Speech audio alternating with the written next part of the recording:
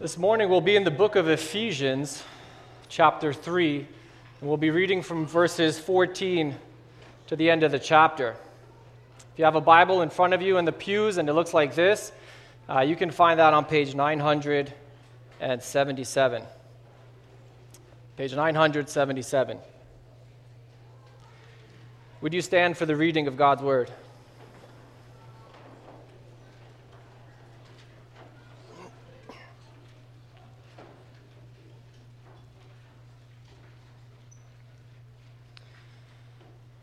For this reason, I bow my knees before the Father, from whom every family in heaven and on earth is named, that according to the riches of his glory, he may grant you to be strengthened with power through his Spirit in your inner being, so that Christ may dwell in your hearts through faith, that you, being rooted and grounded in love, may have strength to comprehend with all the saints what is the breadth and length and height and depth, and to know the love of Christ that surpasses knowledge, that you may be filled with all the fullness of God. Now to him who is able to do far more abundantly than all that we ask or think, according to the power at work within us, to him be glory in the church and in Christ Jesus throughout all generations, forever and ever. Amen. You can be seated as we pray.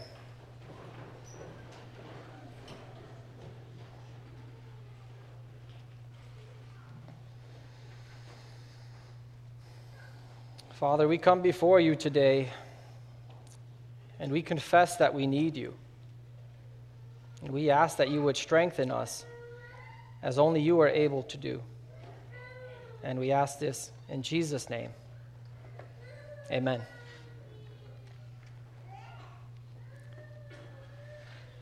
Many of you are familiar with the movie Aladdin that is set in the fictional city of Agrabah.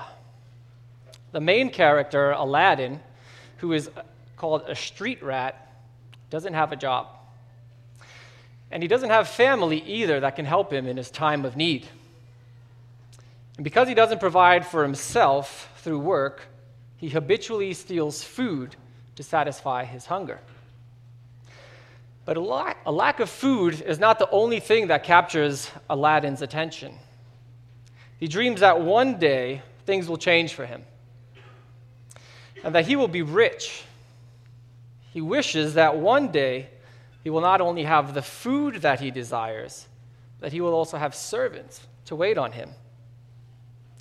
But at the moment, he's poor, especially compared to Princess Jasmine, whose father is very wealthy.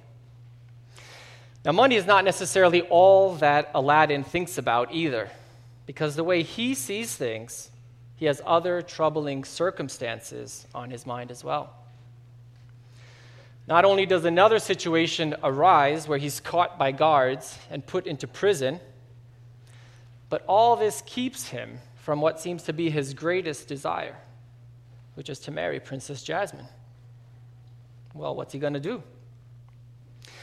It doesn't seem that he has much to look forward to, and all these mounting and unfavorable circumstances can lead him to be discouraged.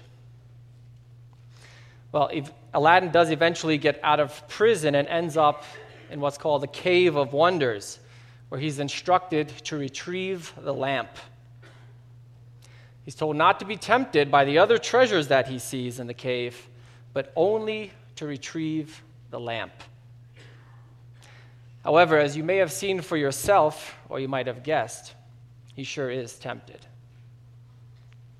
Today, I'd like us to see in Ephesians 3 that the church in Ephesus could also be tempted to focus on circumstances, on something that would not be beneficial for them. One's circumstances can be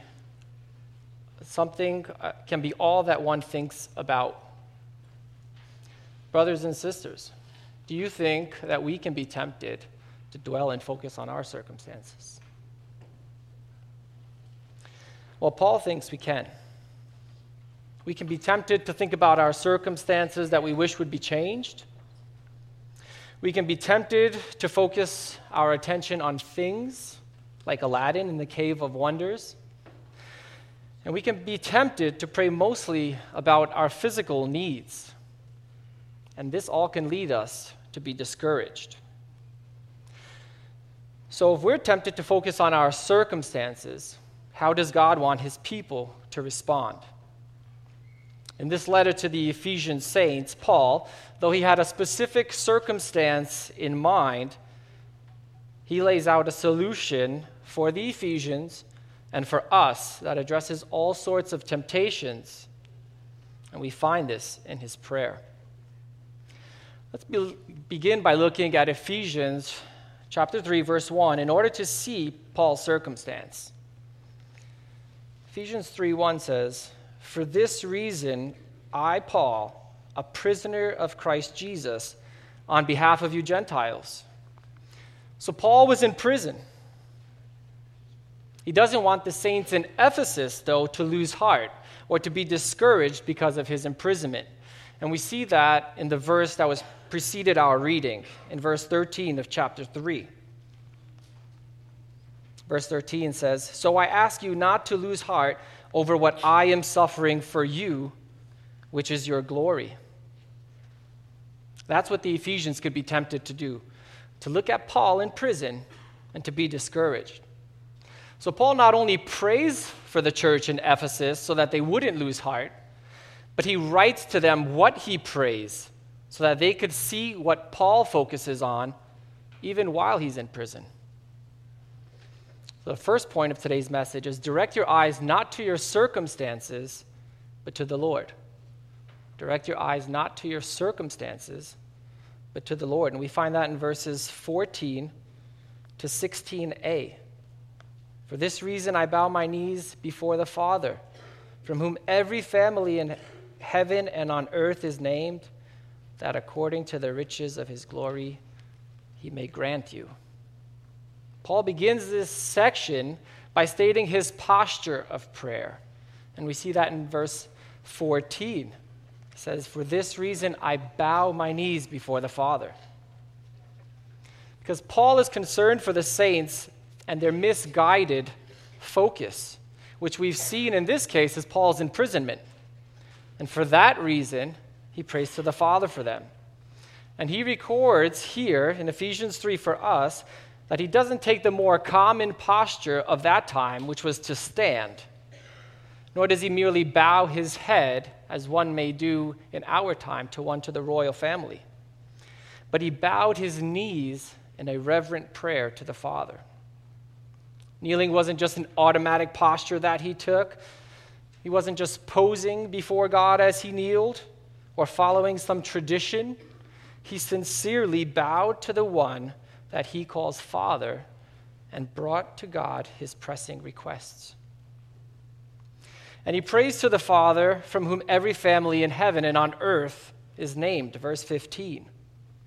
And so just as a child carries the last name of their father, so too we all derive from the Father.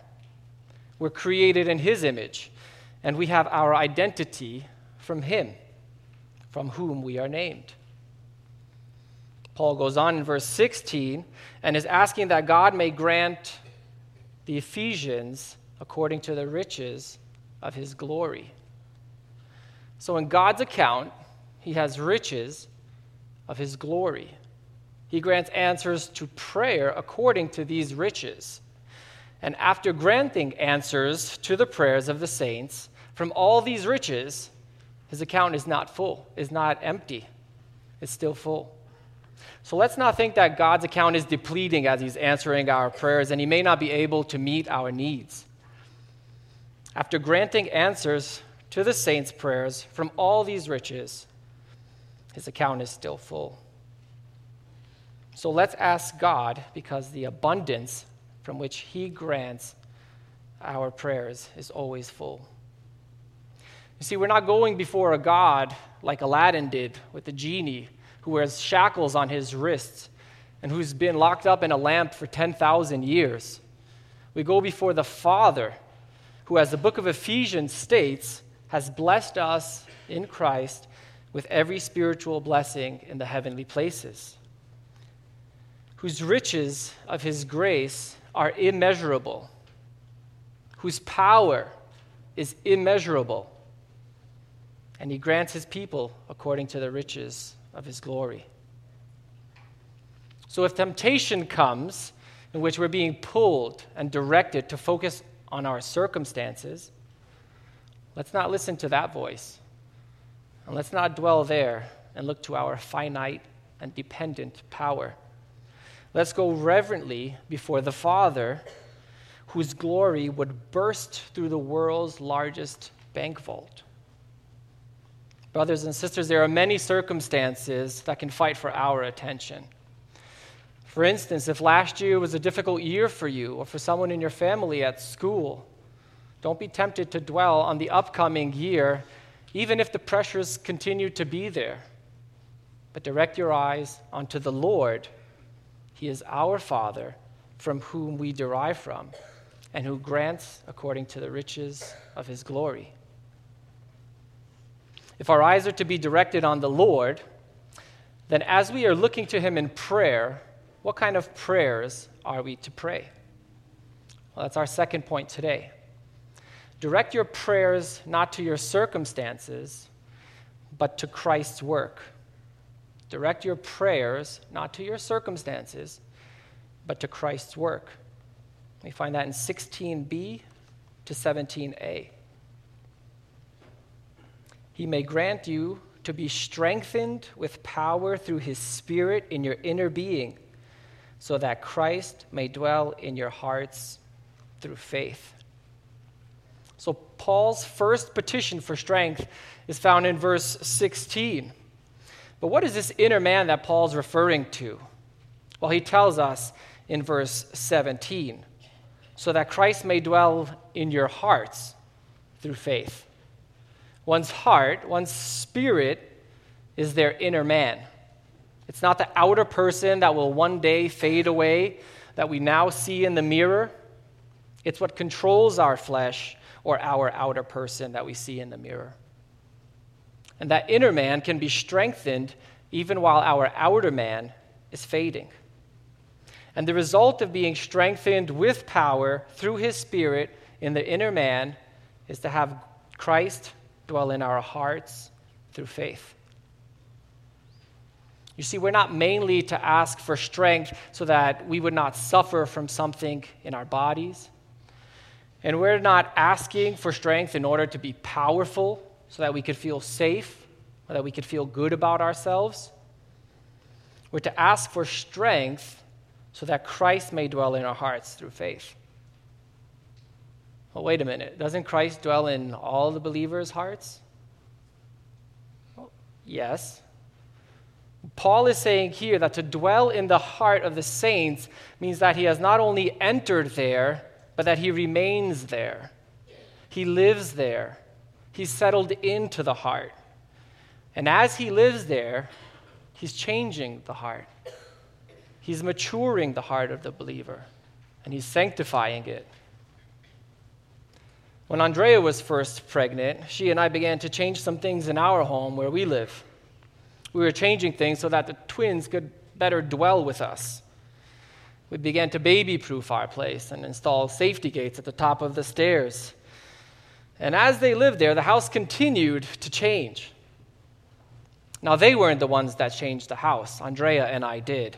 But I hope that you get the idea that that's kind of what it's like when Christ dwells in our hearts by faith. As he dwells in the heart by faith, he's changing, he's sanctifying, and he's growing us. You see, Paul doesn't pray that the Ephesians are to muster up some strength to fight the temptation, to focus on circumstances. He doesn't pray, as we might expect, that he may be delivered from prison so that the Ephesians wouldn't lose heart over his circumstances. He doesn't pray, as we might, for physical strength to break the chains and escape prison. Nor does he write a song to them that expresses his own inner strength. Listen to the words of such a song from a popular artist. I won't just survive. You will see me thrive. Can't write my story. I'm beyond the archetype. I won't just conform, no matter how you shake my core, because my roots, they run deep. O ye of so little faith, don't doubt it, don't doubt it. Victory is in my veins. I know it, and I will not negotiate. I'll fight it, I will transform. When the fire is at my feet again and the vultures are circling, they're whispering, you're out of time. But still I rise. This is no mistake, no accident. When you think the final nail is in, think again. Don't be surprised. I will still rise. I must stay conscious through the madness and chaos, so I call on my angels. This is not the source of strength with power through the Spirit of God. Its focus is on oneself and one's circumstances. It states that if you don't believe in yourself, you have little faith. And this thinking of power coming from self will only lead to having no room for Christ in one's heart. And that self-power can be more than just growth stunting. It's perilous. Paul's desire is that the saints be strengthened with power through the Spirit in the inner man so that Christ may dwell in their hearts through faith. That the Spirit's power would be at work and that Christ would be transforming the heart as he remains there and as we continue to believe in him through life's circumstances. So, brothers and sisters, what are the thrust of our prayers? Are they mainly about physical strength and desires? Healing so that our body may be well? Or whether child or parent, do we focus our prayers on getting good grades so that parents can be satisfied? Or so that the child may get a good job? Perhaps a better job where we can afford more things. These things are not bad things. They can be prayed for. They shouldn't be our focus. We don't know if having that job is God's will, but we know that God wants Christ to be dwelling in our hearts through faith. And so our focus should be on what God wants, and that's what Christ has done and is doing in us. Which is what? Well, the book of Ephesians tells us a few things about this.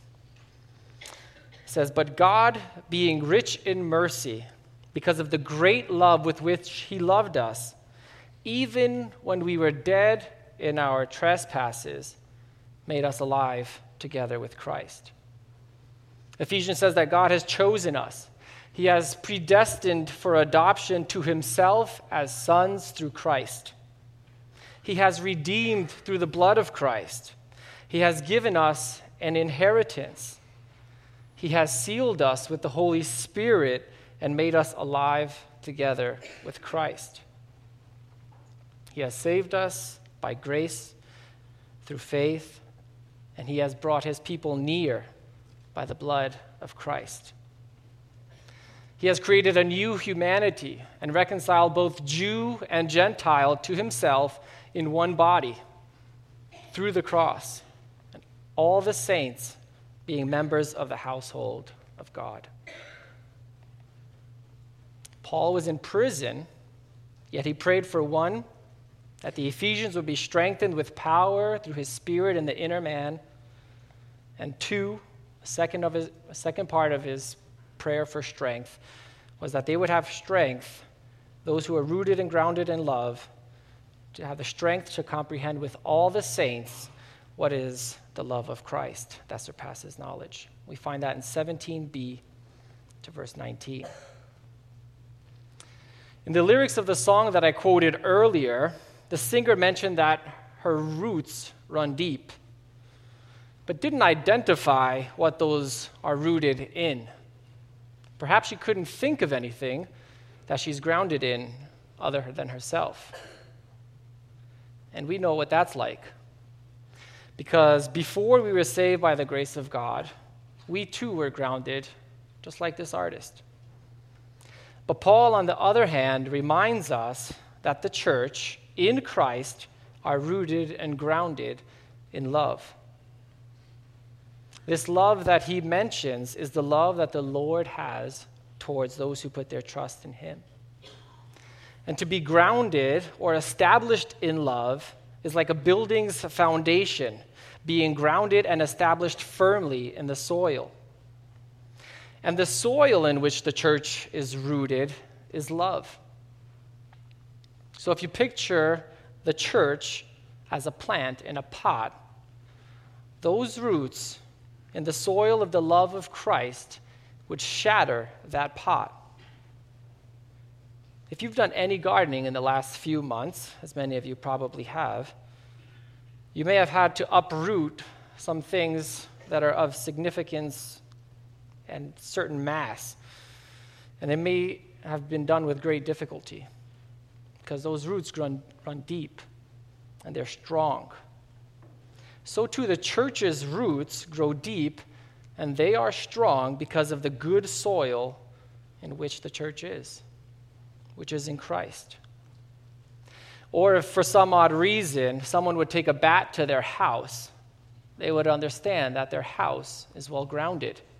It wouldn't topple over like a dollhouse because it's grounded in the soil of the love of Christ. So too it is with those who are rooted and grounded in the love of the Lord. And once being rooted and grounded and established in this love, Paul prays that we may have strength to comprehend the love of the Lord that surpasses knowledge. Look at the second half of verse 17, and we'll read through to 19. That you, being rooted and grounded in love, may have strength to comprehend with all the saints what is the breadth and length and height and depth, and to know the love of Christ that surpasses knowledge, that you may be filled with the fullness of God. Now, if you want to get physically stronger, you lift some weights. You might drink a few protein shakes. There's a different kind of strength that Paul is referring to here. Paul is writing about spiritual strength. So if we can't lift weights to get spiritually stronger, then how do we get spiritually stronger? I'm not sure we are expecting the answer that Paul gives. What one might expect Paul to write is that we get spiritually stronger by loving Christ more. But that's not what Paul is saying here.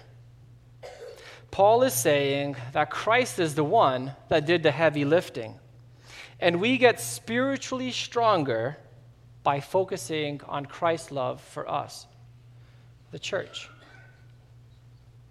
So if you're down about your lack of love for Christ today, don't give into the temptation to concentrate on yourself or your love.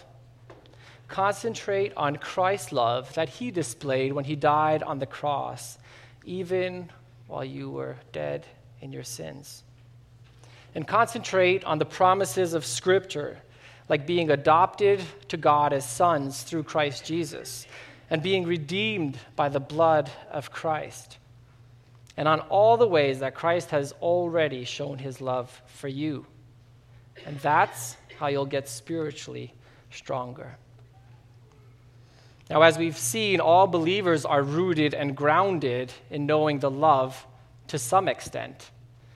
But Paul wants us to comprehend and to know the love of Christ that surpasses knowledge. You see, it's not just knowing facts.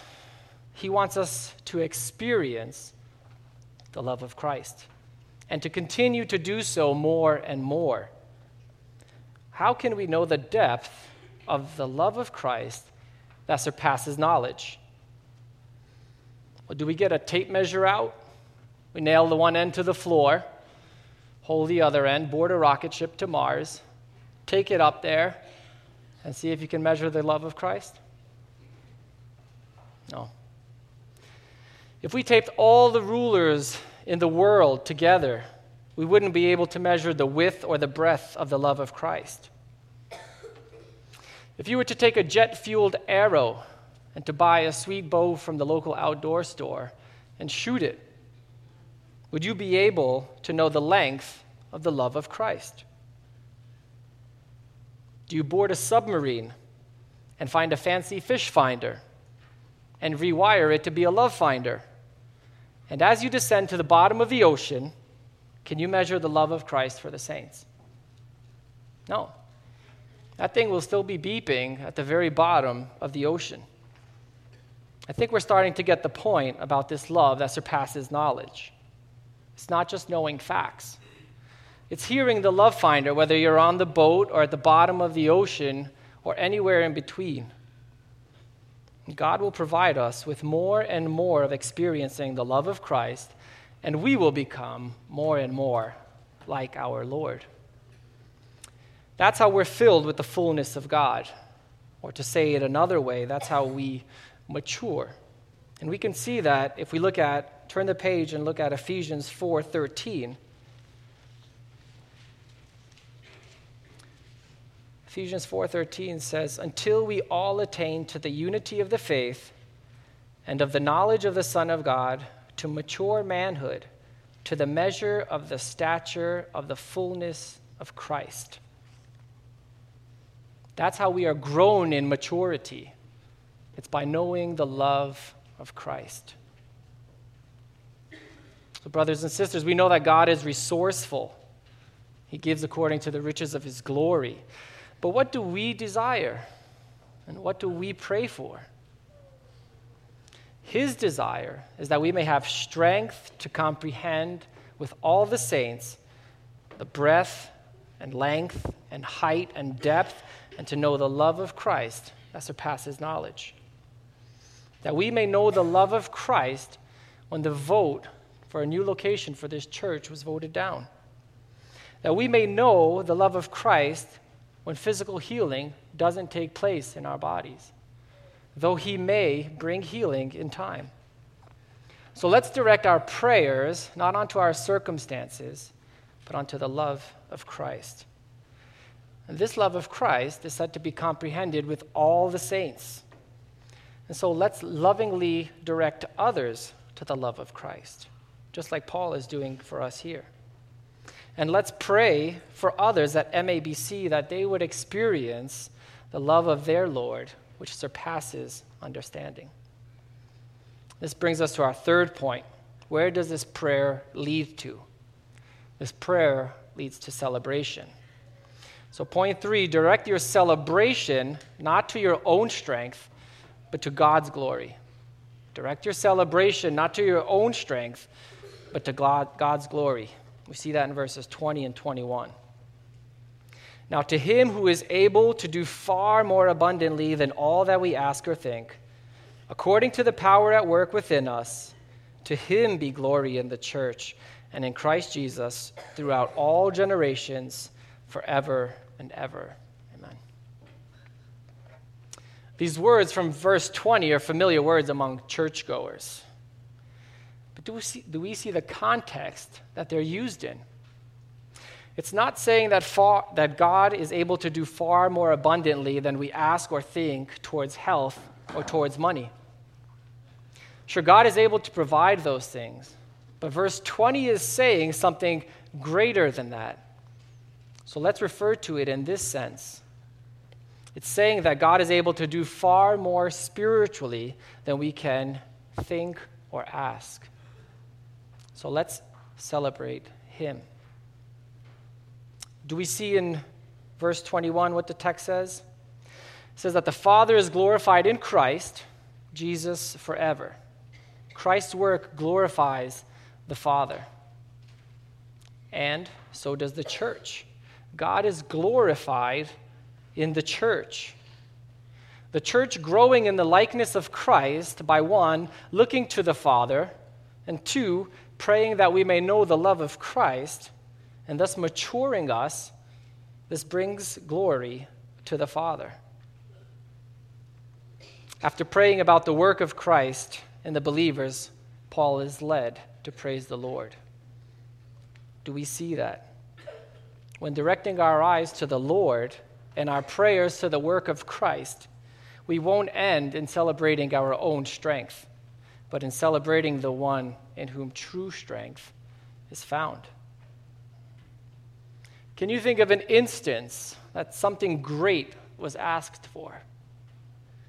Well, the instance I thought of was found in Mark 4 with a paralytic who was lowered after the roof was torn, and he was lowered right in front of Jesus. The man's 4 friends had carried him to Jesus to be healed. They were asking for this great thing of Jesus. And Jesus not only heals him, Jesus forgives his sins. Jesus had done far more abundantly than was asked of him. So what do you think about the man that was healed? You think he walked away pounding his chest because of the strength that he had as he was laying on the mat? Oh, that would be foolish. This man was strengthened by the Lord, and the result of this was that all were amazed, and they gave glory to God. So let's pray this kind of prayer to him who is able to do far more abundantly than we can ask or think, for his power is at work in us. And we can celebrate that. Is God able to do more than we ask? Yes, but that's not all. Is he able to do far more than we ask? Yes, but the text says even more. Is he able to do far more abundantly than we can ask or think? Yes. The paralytic man was not only healed, but his sins were forgiven. So let's ask God that he would strengthen us and strengthen our brothers and sisters with power through his Spirit in our inner being, so that Christ may dwell in our hearts through faith. Ask God that all the saints may have strength to comprehend what is the breadth and length and height and depth, and to know the love of Christ that surpasses knowledge, so that we might be more like the Lord. Ask for these great strengths, and he will strengthen us, and he will be glorified in the church. Growing up, I could walk to 3 delis on the corner, and I could buy stuff for $0.25. Can't do much of that anymore. You could either buy a quarter juice, a pack of gum, or a bag of chips. But I didn't have a job like Aladdin. But I did have someone who was resourceful in my family. So I'd go to my father, and I'd ask him for $0.25. I didn't ask for $10, at least at that age. And I didn't ask for $20. But when I would go to my father and ask for $0.25, he would respond by saying, "Do you know me to be that cheap?" And he would give me more than I asked for. See, we can be tempted in our prayers on asking God to get us out of certain circumstances. But do we know God to be that cheap? God wants much more for us. He wants us to see what is being done in us through the work of Christ. So let's not be tempted to think mostly about our circumstances and how they can be resolved, but instead let's focus on the work of Christ in our lives and in the life of this church, because that is a far greater provision from the Lord, and that is our far greater need. Let's seek him for strength right now.